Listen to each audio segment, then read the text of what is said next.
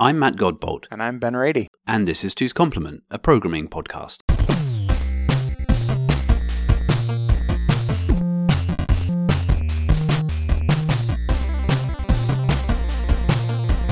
Hey Ben. Hey Matt. So you were talking to us the other day, and by us I mean the folks at work, about one of your pastimes, which isn't really very programming related, but somehow, because you were able to bend it to fit a group of technical people. So I figured we should take the opportunity to ask you on this podcast about that, so that you can, give more people a window into the world that you would describe. So do you want to talk about it? This is definitely off-brand for us. But right. Hopefully Well, I don't know. We're going to statistically lose 7/10 of our listener on this one. What the expected return of our listener reduces. But, tell me about golf. Golf, man. And not code golf in this instance. No, not code golf or frisbee golf or there's got to be other kinds of golf. No, I've been playing golf for a long time. I've been playing golf since I was 10, 11, 12, somewhere in that range. And lately, there's been a lot of changes to the game of golf. And it's been able to be quantified a lot more than it could in the past. And this has sort of exposed some sort of well-trodden, well-known, sort of old wisdom as being incorrect or misleading. And as a result, the game has changed pretty dramatically. And in fact, I think you could say that in the last 20 years, golf has probably changed more than it has in the first 500 years. I mean, golf has been played since the 15th century. So, and to back this claim up, this is a pretty bold claim. It's a bold claim. Very bold. And to back this claim up, I would maybe point to one of the most recent major tournaments in golf, the PGA Championship. The course had to be laid out in a way such that one of the tees was on the opposite side of a green of another hole. Like the golfers had to wait for the players on the green to clear before they could tee off. Knocking a ball over their heads, because they're hitting basically. it over the green, over their heads. And the reason for this is because the length of the course as it was originally laid out, which wasn't that long ago, was just too short. It was too short for the modern game. And so they had to lengthen it, and they didn't really have any space to lengthen it into. So they're like, well, we're just going to put it on the other side of the green. And yes, that kind of sucks because it means that people are going to have to wait. But this is my evidence for crazy golf. Yeah. It's like through the windmill golf, and out the other side. Golf courses over the hill and under the thing, and you got to hit it through this pipe. And sort of the changes that have occurred in golf, and they're technological changes, but I think there are also some more sort of statistical changes, or sort of the Moneyball effect that I was going to say. It sounds very much like Moneyball, but you're saying this is over and above like what I might imagine is like better nutrition, understanding of the physics of it, like in terms of musculature and stuff like that. Something more strategic. What I mean. I think it's two things. I think there's two things, and they both have their own sort of nerdy aspects to it. But today we're probably just going to focus on one. One is just the technology, right? Like, golf balls that fly farther, drivers that hit the ball farther. Distance has been sort of a main factor, but also technology around spin and control and wedges and all these other things. In the last 20 years, last 25 years have changed really significantly, much more than I think that they have. As a layperson, like a golf stick is a golf stick, right? It's just a long tube of metal with a thing on the end of it you hit the ball with. But you're saying there's a lot more sophistication than that. Yeah. Mostly with golf balls, but also with clubs, specifically drivers. Okay. 50 years ago, a driver with a metal head on it was a revolutionary thing, right? Like they used to be made out of wood. They were woods. That's what I still think of them as wood, right? Because like my dad's old set would be made of wood. But yeah, I do remember Yeah, and then they sort of invented like, okay, what if we made them out of steel? And now they're made out of carbon fiber composite, right? Wow. TaylorMade actually just came out with a new driver that is entirely carbon fiber composite. There's no titanium in it, which is what. So these kinds of developments have especially for the pros, but also for amateur players, really more for pros, changed the game pretty significantly. Right. And then the other thing, aside from sort of the technology, the equipment technology that changed, is the stuff that I talked about yesterday, which is being able to quantify things about the game, about strategy, about golf swings, and the effect that they have on the ball in ways that people were just kind of like assuming based on their observations. Right. I remember the sort of like cooking. To completely take this off track, but I remember like a friend of mine, this is probably 10 years ago, saying like, so many things that we know in quotes about cooking don't bear out if you actually try experimenting with it and try measuring it and try using like a heat lamp and whatever. I mean, you know about this stuff as well. Yes, but like, because these things get passed down and without any way to check, you go with the sort of essentially superstition over these things. And now you're saying we have ways of measuring and saying, are we actually doing what we think we're doing? Absolutely, yeah. So we have some of the more recent developments, and I think again this is sort of like over the last 20 years or so. You've got launch monitors. You've got devices that you can put down and when you hit a golf club, and using either high-speed cameras or radar or both, it can measure very precisely what direction the ball flies. You put down a little thing on the near where your ball is, and you like click a button or whatever, and then you sort of take your shot, and then you get some kind of telemetry about what the heck happened. Exactly. You don't even need to click a button; it just detects that there was a golf shot, and it'll record that. And there's different mechanisms that they use to do this, but you can get very precise information about what the face angle of the club was when it hit the ball. Was it pointing 3 degrees to the right, or was it pointing 3 degrees to the left? Was it straight? What the spin of the ball was as it came off the club, how fast it was moving, the angle that it was moving at, the angle that the club was moving down into the ball when it hit it, or was it maybe going up at a different angle? How far behind or in front of the ball did it hit? And so that's a lot of information. Yeah, it's a ton. It's a ton of information. And just nerding out for a second there, like this is kind of pretty cool stuff if you're doing very high speed. Because I mean, how many? I mean, this isn't a regular regular cameras you might have on your phone. Because like I can't imagine in the small area that the club head and the ball are in that it spends more than 1,000th of a second in that kind of area, something of that order. And that's like not very much time to record all that telemetry and to be able to look at it. How amazing. And then to process it, and you say you're doing it's doing spin recognition, so presumably the dimples on the ball are enough for it to do like and motion the markings, compensation. Like the logo, basically, yes. Oh my God. So like just to get a bit of tech into this, actual tech into this, like there's a lot of cool things going on in there. That's really, really clever. But anyway, the result is you get a ton of information about your shot that allows you to make determinations about whether what actually made the difference. And these devices now have come down in price. The technology's gotten good enough. They're very accurate, and they're not that expensive. A really good launch monitor is kind of expensive. Costs about $20,000. Right, that's a lot of money. that's the sort of the high end. Okay. But you can get ones for the price of a laptop computer. You can get one for like $500 to $2,000, $3,000. And if you're taking it very seriously, as a hobby, that's not totally unreasonable amount of money to spend. Right. And the sort of democratization of this technology, where it's and especially a lot of these things really took off with COVID because people were at home. Not a lot to do, wound up with a little bit of extra spending cash because they're like, well, I can't go out anymore. I can't actually go out and play golf, although they did eventually open that up. What do I do? Well, I'll go buy one of these launch monitors.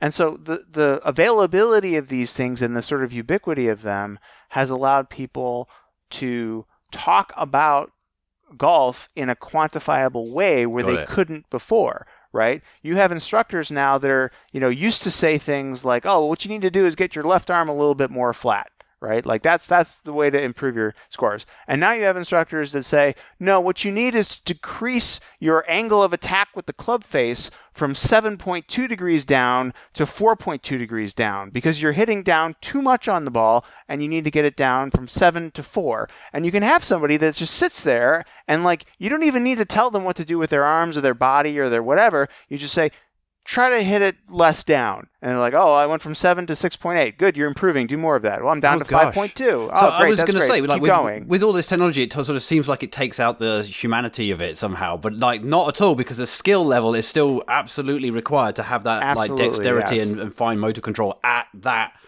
velocity Right. and strength that you're presumably putting into it as well. So, Right, but it lets you have a very I'm having a sort of flashback to my poor dad trying to teach me to play golf and standing behind me and telling me all the things that I'm doing wrong. And I'm sure Yes. he's right about almost all of them, but like, I don't know how.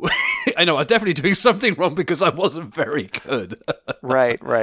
And I think this has had a really positive effect on the game for lots of reasons. One is it creates a feedback cycle. We talk about feedback on this podcast quite often, Yep. and it creates a feedback cycle that is much more quantifiable, obviously, but I think also much less prone to superstition. Yeah. Right? Like, oh, you got to keep your head down, or you got to keep your left arm straight, all these kinds of things. Like, okay, well, what effect does that have on the ball? What does it really and then it's do? Yeah, what does that actually if I do? lift my head up at the end of the shot. Yeah, and it's sort of like, well, once you master it, it'll make your shots better. It's like, well, that's a long time away, and that seems like a really long investment to make. Like, can I do something that will just make it better right now? Mm-hmm. And with these sort of like, the sort of impact dynamics and like understanding how ball flight works, which is another thing, sidebar, golfers were wrong about that for 500 years. What? Like the way that ball flight actually works, if you Google golf new ball flight laws, Yes. you will figure out that only in the last 20 years have people actually figured out how golf balls really fly off a club, and that is in large part because of this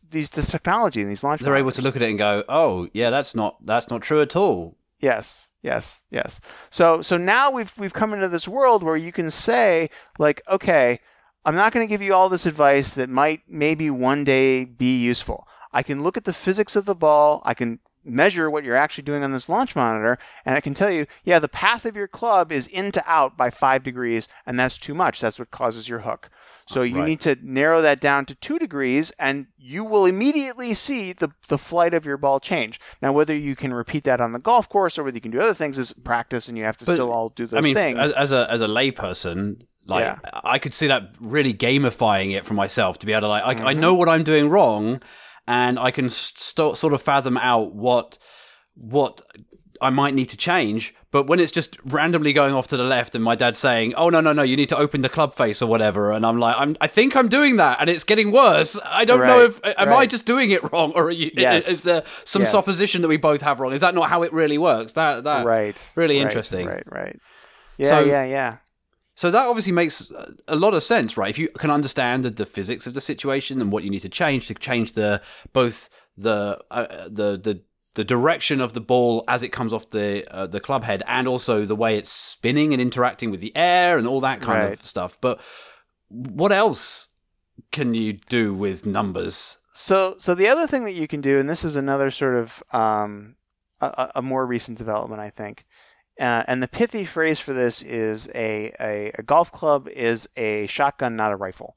And what that means is that when you hit a golf ball, having an expectation that it is going to fly, 150 yards and land and roll out 5 yards or something like that is just a flawed way to think about golf. What you should be thinking about is, this is my dispersion area. I see. I'm going to hit a ball, and it's going to be somewhere in this area.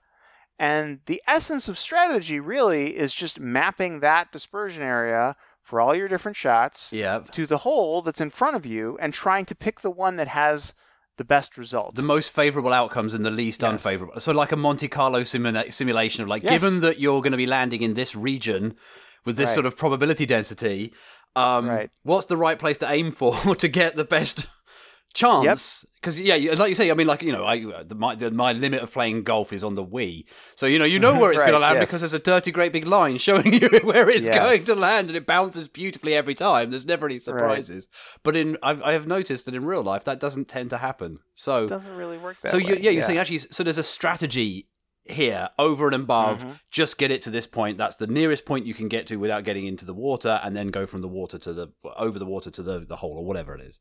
Yeah, and then sort of quantifying like what is the sort of expected value in that area is another place where both the sort of launch monitor technology and other technology, so there's other cool things that they have, and this is only possible because of GPS, which is only possible because of NASA, which is only possible because of, you go all the way back in time, and you see how all these wonderful things tie together. Einstein's James Burke would theory be very of relativity, happy. general theory of relativity, and yeah. Exactly.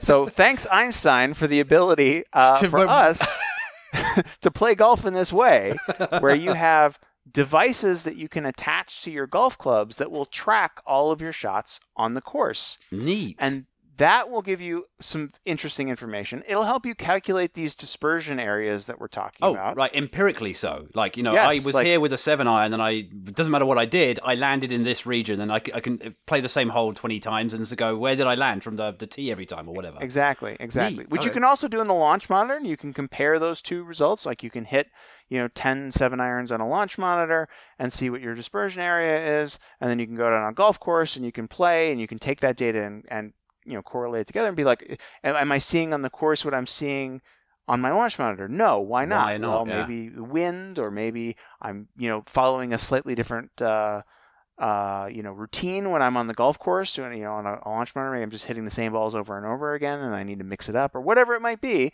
You can correlate those things, and then taking all of this information, and especially the shot location information. One of the more interesting things that the tour, the professional PGA Tour did, is in 2001 they built this system that uses laser range finding to measure to just a few inches where every golf professional on every tournament hits their ball. So there's this really rich data set Wow. that is available that you can get that shows for all of these different shots.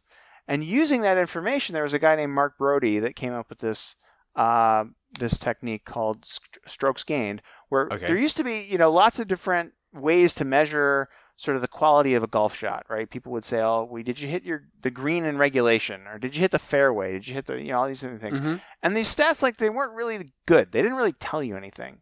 And so what he wanted to do is to be able to compare from one shot to the next, from one player to the next, from one course to the next. How good was this shot? How can I quantify that? Right. Right? How do I rate a particular shot? Or Yes. And he wanted to measure, the unit of measure that he wanted to use was strokes. So he could make claims like that strategy that you chose was 0.2 of a stroke worse than this other strategy that you could have chosen. Fractional strokes here as well, to be able to do a quantifiable analysis between things where, okay.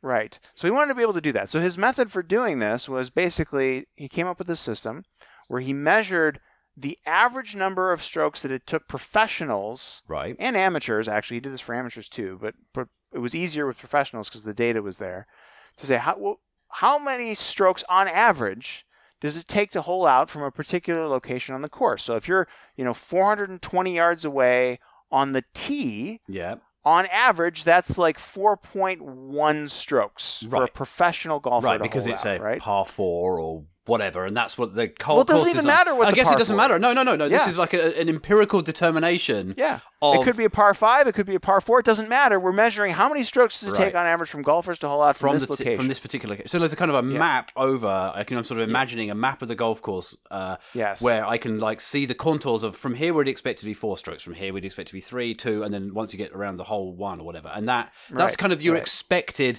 if you could play like a professional. Yes, an average professional from this location, the expected number of strokes would be 3.2, right? Or 1.6. Yep. And so the way that the system they came up with to do this was, okay, we're going to take the average from your starting location. Yep. We're going to subtract 1 because you're hitting a stroke. Right, so you're if you hit taking a that stroke, shot. You would expect to get 1 better. Yep. Right? And then we're gonna subtract the expected number of strokes at the ending location. So if you start out at a starting location and your average is 4.1, and you hit a shot, so okay, we're going to subtract now and go down to 3.1. Because given this system being perfect, then every time you hit a stroke, you should be 1 stroke nearer to the hole. 1 stroke nearer to the hole, right? Exactly. And then if your ending location turned out to not be very good, like you didn't hit a very good shot, and your ending location wasn't 3.1, it was actually like 3.3. Yep. Then you've actually lost 0.2 of a stroke on that. I see. Right? Whereas if you hit a better shot and your ending location was 2.8, then 3.1 minus 2.8, you actually gained 0.3 of a stroke. So you did better. Right? And now he had this system that he could use to quantify and say, like, okay, if you hit this shot, you gained 0.2 of a stroke. If you hit this shot, you lost 0.4 of a stroke. So see. clearly this is better. Well, so that's what now you can empirically determine for any one position, like where you are, what you should get, and then hit the ball. Where did you end up? And then you can just say like I can say that it was a gained 0.2 of a stroke there. Yes. And this system takes into account the lie that you have. It takes into account how far you are from the hole. It takes into account whether or not you have a clear line to the flag. So if you have to like chip out, something like that. Oh, I see. If you're like behind a tree or Yeah. If you're stuck behind a tree. Again, all of my experience comes from Wii Sports, really. So I mean, we're not really talking. Yeah. So you can imagine taking this information, okay, and then combining it with the shot dispersion patterns. Oh, and now what you're basically doing is just trying to find an area with the lowest stroke or with the most strokes gained. Oh gosh, so you have a huge data set of what actually happened, mm-hmm. and you've got this map of what the scoring, like expected score from any location is, and then you can apply the two and kind of work out.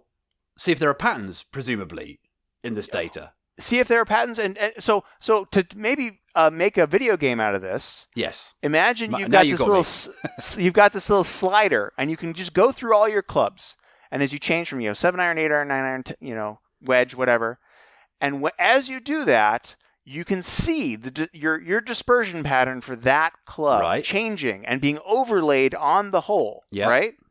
Now imagine, furthermore, that the area inside your dispersion pattern, you take the strokes gained from that area and you take the average of it and you just show it on the screen, right? And as you sort of like let's say that you're farther away from the hole, you're like 200 yards away from the hole, right? And you're like, okay, well I could hit like my 3-wood that goes about 200 yards, but there's a creek that runs in front of the green. So as you scroll through and you go 7-iron, 6-iron, 5-iron, 5-wood, 3-wood, that stroke gain is going danger zone up for the and up creek. and up, right? And then all of a sudden you start intersecting with the creek, and then it starts going down again, right? It's like, because you might hit in the creek, and that'll be a 1-stroke penalty, right? And so and then as you move your aim left to right, maybe you can hit it that far, but take the creek out of play, right? And that's like the quantification of golf strategy. Got it. Right? You can run that Monte Carlo simulation and say, what is my expected value for this club given my abilities and my dispersion, and the actual lie that I'm currently in, and the actual place that I'm going to end up in, or the likely areas, and I can weight them however. That's all right. So now you've definitely turned it into a video game where now, in fact, what you've turned it into is what our day job is. Yeah, that's which is sort of quantitative, like trying to find the minimum or the maximum of some kind of very, very complicated feature set, which is exactly what this is, right? Right. Wow. Yeah, and especially like more skilled golfers, it's not like they just have like their 7-iron shot, right? They have 5 or 6 different shots they can hit with a 7-iron, and each one of them has their own dispersion pattern. So you're talking about potentially hundreds of different patterns that you could potentially map onto a hole. And so, as a player or as a caddy, especially on tour, like you're standing there, like I don't think that these guys are like, mapping these things out quite on the course quite yet. But it wouldn't surprise me if that sort of thing starts to maybe happen a little bit. It's pretty high stakes stuff. So I mean, the drive to want to do this kind of stuff. So exactly. Are there any like general things that come out of analyzing this data? You mentioned right at the beginning that like there are some old folk wisdom things that have been shown to be wrong. So is there something in this that we can? Is there a conclusion we can draw from like this kind of data that would help even like someone as inept as myself? Absolutely. And you may remember some of these things from your youth being taught golf. There's things about the swing that turn out not to be true, and there's things about strategy that turn out not to be true. Oh, okay. One of the things about the swing that turns out not to be true is I was taught as a young lad, because this is golf, that the way that you shape a golf shot, so the way that you control whether your ball is going to curve to the right or curve to the left, right? Because that's sometimes important in golf. You got to curve it around a tree or some other around a obstacle, dog leg or something. Yeah, something Again, like that. Wii Sports is where I've seen this happen, or not on purpose at the driving range when I'm doing it. Like, why? Why is it going? Why is it going back around? Why did it do that? Yeah, exactly. So the old school wisdom on how to do this, the thing that was taught by teachers and by professionals, forever, was that you pointed the face of the club at the place where you wanted the ball to wind up. Okay, yes. And then you swung the club along a path that represented the way that you wanted the ball to start. So if you wanted the ball to curve toward a target, you would point the club at the target.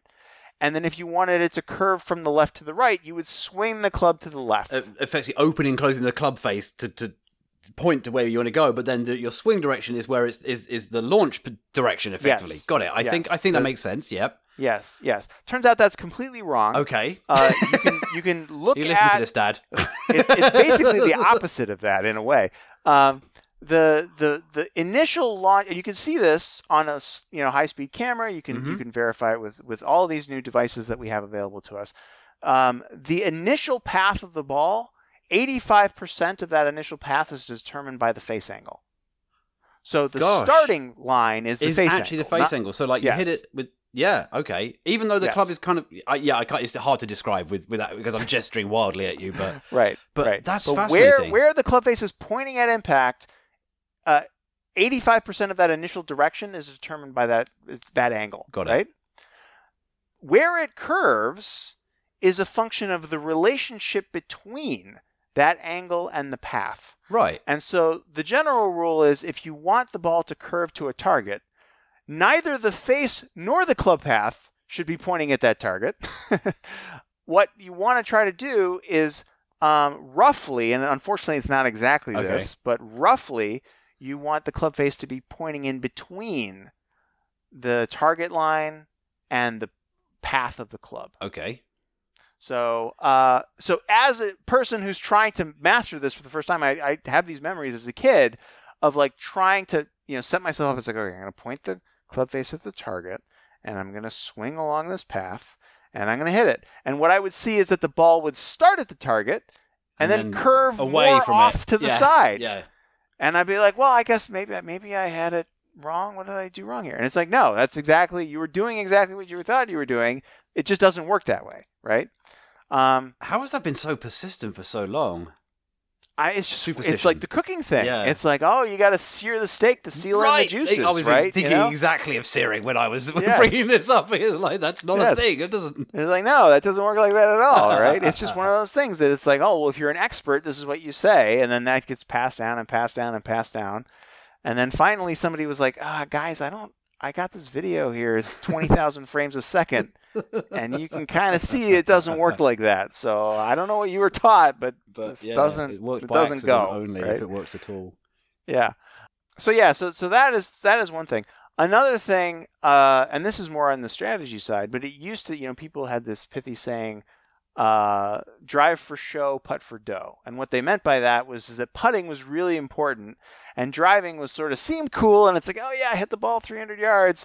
But it's really not all that. That's important. absolutely what I, as an extremely terrible golfer, like a friend of mine said, I learned, quote, bad golf, where, if you're bad at golf, you can get by doing these things. Just learn to, putt reasonably well. Everything else, I basically play hockey with a 7-iron down the fairway till I get into the hole, and then just putting it. Right, and now I'm good. But I could probably putt with a 7-iron too. That's the only club that I need. They just need a 7-iron. Just a 7-iron. It's fine, right? As you say, you can play many shots with a 7-iron. Yeah, I mean, that's honestly that's not a bad way to play golf. Yeah. So, but that's not true. Why? How is that not true? And how do you know it's very not true? How do I know it's not true? Is the real question we should be asking. So this gets back to Mark Brody and his strokes gained approach. He wanted to try to figure out what makes good golfers good at every level, right? Okay. At the PGA Tour level, if you take the top 40 golfers, the best 40 golfers in the world, what makes them better than the rest of them that are on tour? Because the rest of them on tour are so amazingly good. Right. But they're not as good as these people. Yes. Right. Yeah. And so he looked at, he basically analyzed, he said, okay, well, they perform better. I can use strokes gained to quantify how much better they perform, and I can break that down by category, right? So how much does putting actually contribute to that top 40 players' additional ability? It's actually only 15%. What? So that is so drive for show, putt for dough doesn't really hold up. So sorry, 15% is go through that again for me because I'm being slow. So let's take the top 40 golfers in the world and let's compare them to the other professional golfers in the world. Okay. They gain more strokes. in the strokes gained methodology. Yeah, if you okay. measure If we them say by that's strokes gained, right? So you like the top 40 golfers. I'm making these numbers up, but let's say that they gain 2.5 strokes on average versus all the other ones, right? Where does that 2.5 strokes come from? I see. And then you can say, where did... 15% of it comes from putting. Okay, so of the overall improvement, only 15 can be attributed to putting. Exactly. I get exactly. Now. Okay. And driving Yep. contributes to 28%, so almost twice as much. Okay. So it turns out driving is twice as important as putting. Which, again, is so not the received wisdom, because, and especially, there's a non-linearity between accuracy and whacking it as hard as you possibly can. So, maybe, but so that may work for professionals, but is that true generally? Yeah, so he did the same analysis. So he didn't have the ShotLink data, but he actually built an app to allow people to track their own shots. Oh, and there are other people. I was talking before about those devices now that you can get that will track your shots, and those devices have reproduced his results and show the same thing, which is that at every skill level, the thing that differentiates the higher skilled from the lesser skilled players is roughly this. So if we look at on the PGA Tour, so we talked about putting is 15%, driving is 28%. Driving isn't even the most important thing. So the whole drive for show, putt for dough, it's like, well, guys, you left out the most important thing, which is actually approach play. So hitting into greens, right? So hitting from the fairway, hitting from the rough into greens. So not on the tee and not on the green, but like the middle bit. The middle bit, right? Accounts for 40%. Oh my gosh. Of the difference. Right? So that is the dominating factor, and that's true at the professional level. It's also true at the amateur level. So, for example, the difference between a golfer who usually shoots around 90 and a golfer that usually shoots around 80, 67% of their strokes gain, of their advantage, is from driving and approach play, and only 33% is from putting and chipping and sand shots. Same kind. So again, that sort of putting and the sort of special shots, is only a third of it. 2/3 is just decent play in the middle and the beginning. That's amazing that you can get that amount of information. And I mean, I am genuinely surprised that it holds up in the amateur set, because again, based on personal experience, I can reliably chip the ball forward 50 yards with a 7-iron, right, if I don't try too hard, and it goes roughly where I want it to go. But as soon as I try too hard, then that's when it's off into the undergrowth and I'm searching around for it. So obviously a base level of skill will help you some amount, but... Yeah, well, one explanation for this, which makes a lot of sense to me, at least, as a golfer, is that I can hit an 8-foot putt. You can hit an 8-foot putt. And you can have some expectation of making that 8-foot putt, right? Yeah, okay. A professional can hit an 8-foot putt. And they're going to make it more often than we do, but they can do that. That's a shot that they can hit. There's no way in the world that I'm hitting a 7-iron 210 yards. Mm-hmm. I'm physically incapable of doing that. Right. I can hit a ball 210 yards, but it's not going to have that descent angle into the green that it's going to make it, and the spin rate that'll make it hold and stick on the green. And not just run off forever afterwards, right? Yes. I have to basically hit a perfect shot to hit a shot onto a green from 210 yards. And I am just not physically capable of hitting this high arcing spinning shot onto a green from 210 yards that stays there. And so that's one explanation, and I think it's the one that Brody likes and a few other people have said, as to why this phenomena happens, because that advantage that professionals have, that 40% advantage, is being able to hit approach shots, and specifically longer approach shots into greens. And that is just shots that amateurs just can't do. You can hit a chip from 50 yards, I can hit a chip from 50 yards, Tiger Woods can hit a chip from 50 yards. But only Tiger can hit his 7-iron 200 yards, and then land and have it stop. And then land and have it stop. And then that again down to the splash zone, what do you call it? The dispersion area. It's much better than the splash zone. Yes. Of where the shot's going to land. That's fascinating. Right. And also with driving, Tiger can hit that 320 yard, or at least he could in his prime, hit that 320 yard, and professionals today can hit balls 400 yards. I can't physically do that. You could give me 1,000 tries and I just wouldn't be able to do that. It's a very long way. Yeah. Gosh. Yeah, so all this stuff comes around to sort of show us that, you need data to be able to... Need data. I mean, you can convince yourself anything without data, Right. Sometimes you right. can convince yourself anything when you do have data. Like with C, for example, Yes. benchmarking and micro benchmarks and other things where you can kind of convince yourself, yeah, look, it's much faster this way, only because the branch predictor has got everything right every time, or whatever your folly is there. But in order to actually have some genuine understanding of what's going on and to be able to dispel myths and superstitions, legends, superstitions. Yes, you do need the data, and now you can get it. And so, is this open data? Some of this stuff open data, or is it all closed? So, the one of the complaints that I have about all this is that the ecosystem around some of this data is very closed. Like if you go and you buy these devices and you record all your shots, like, I put that in there. That's my data. Yeah. But the only way that you can really get to it is like through their websites or through their apps, right? And if the app disappears or the company goes out of business or whatever, your data is gone as well. Your data's gone, and it's like, and if I want to load this into an Excel spreadsheet or like a Google Doc or like Python program, of course, which I have done. Oh yes. And analyze it myself, I can't do that. There's one company that I don't want to necessarily endorse anyone on the podcast, but there are companies out there that have more open data access. They'll let you get your data as a CSV file, which is exactly how I want it, right? Yeah, right. Yeah, I just want a simple, open, portable format and for my data. And then you can go and do your own analysis. And then I can go do my own thing. Yeah. But most of them don't do that. They have these sort of closed ecosystems. Now, it's good for them. Like one of the companies that is very popular and unfortunately has a closed ecosystem is called Arccos. And they have 500 million golf shots in their database, right? Of amateur golfers that have hit real golf shots on real courses measured with GPS. And I follow the head of data analytics at Arccos on Twitter because he's got some amazing insights into golf. Yep.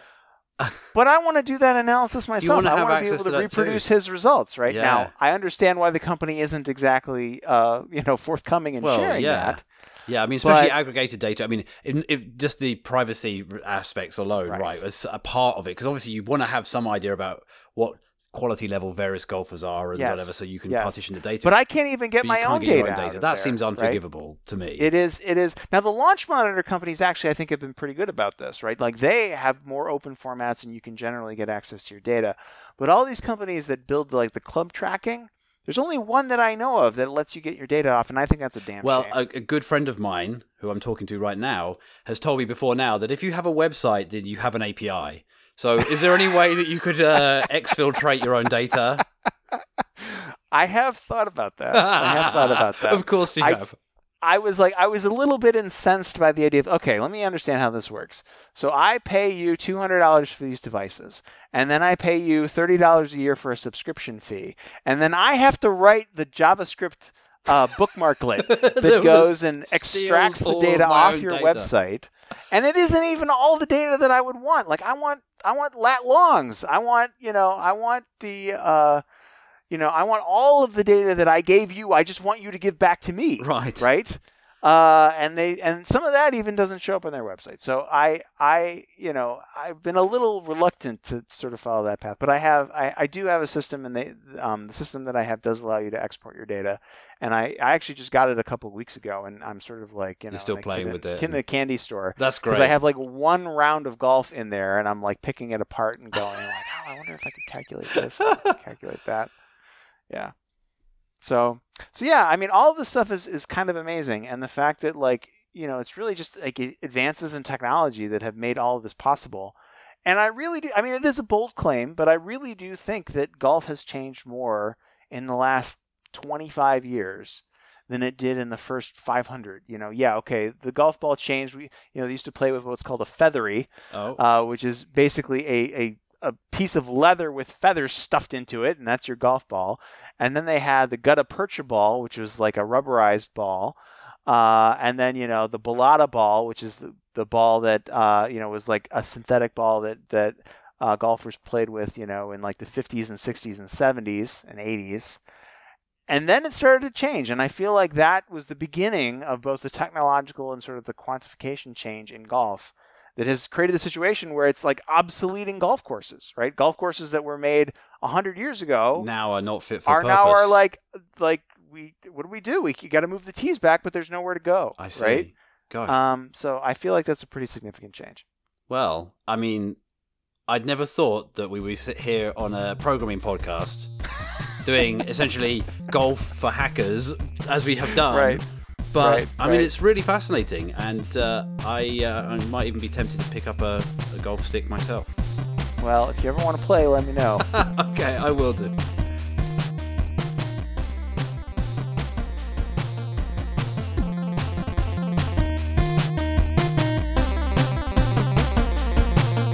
You've been listening to Two's Complement, a programming podcast by Ben Rady and Matt Godbolt. Find the show transcript and notes at twoscomplement.org. Contact us on Twitter at 2CP, that's at TWOSCP.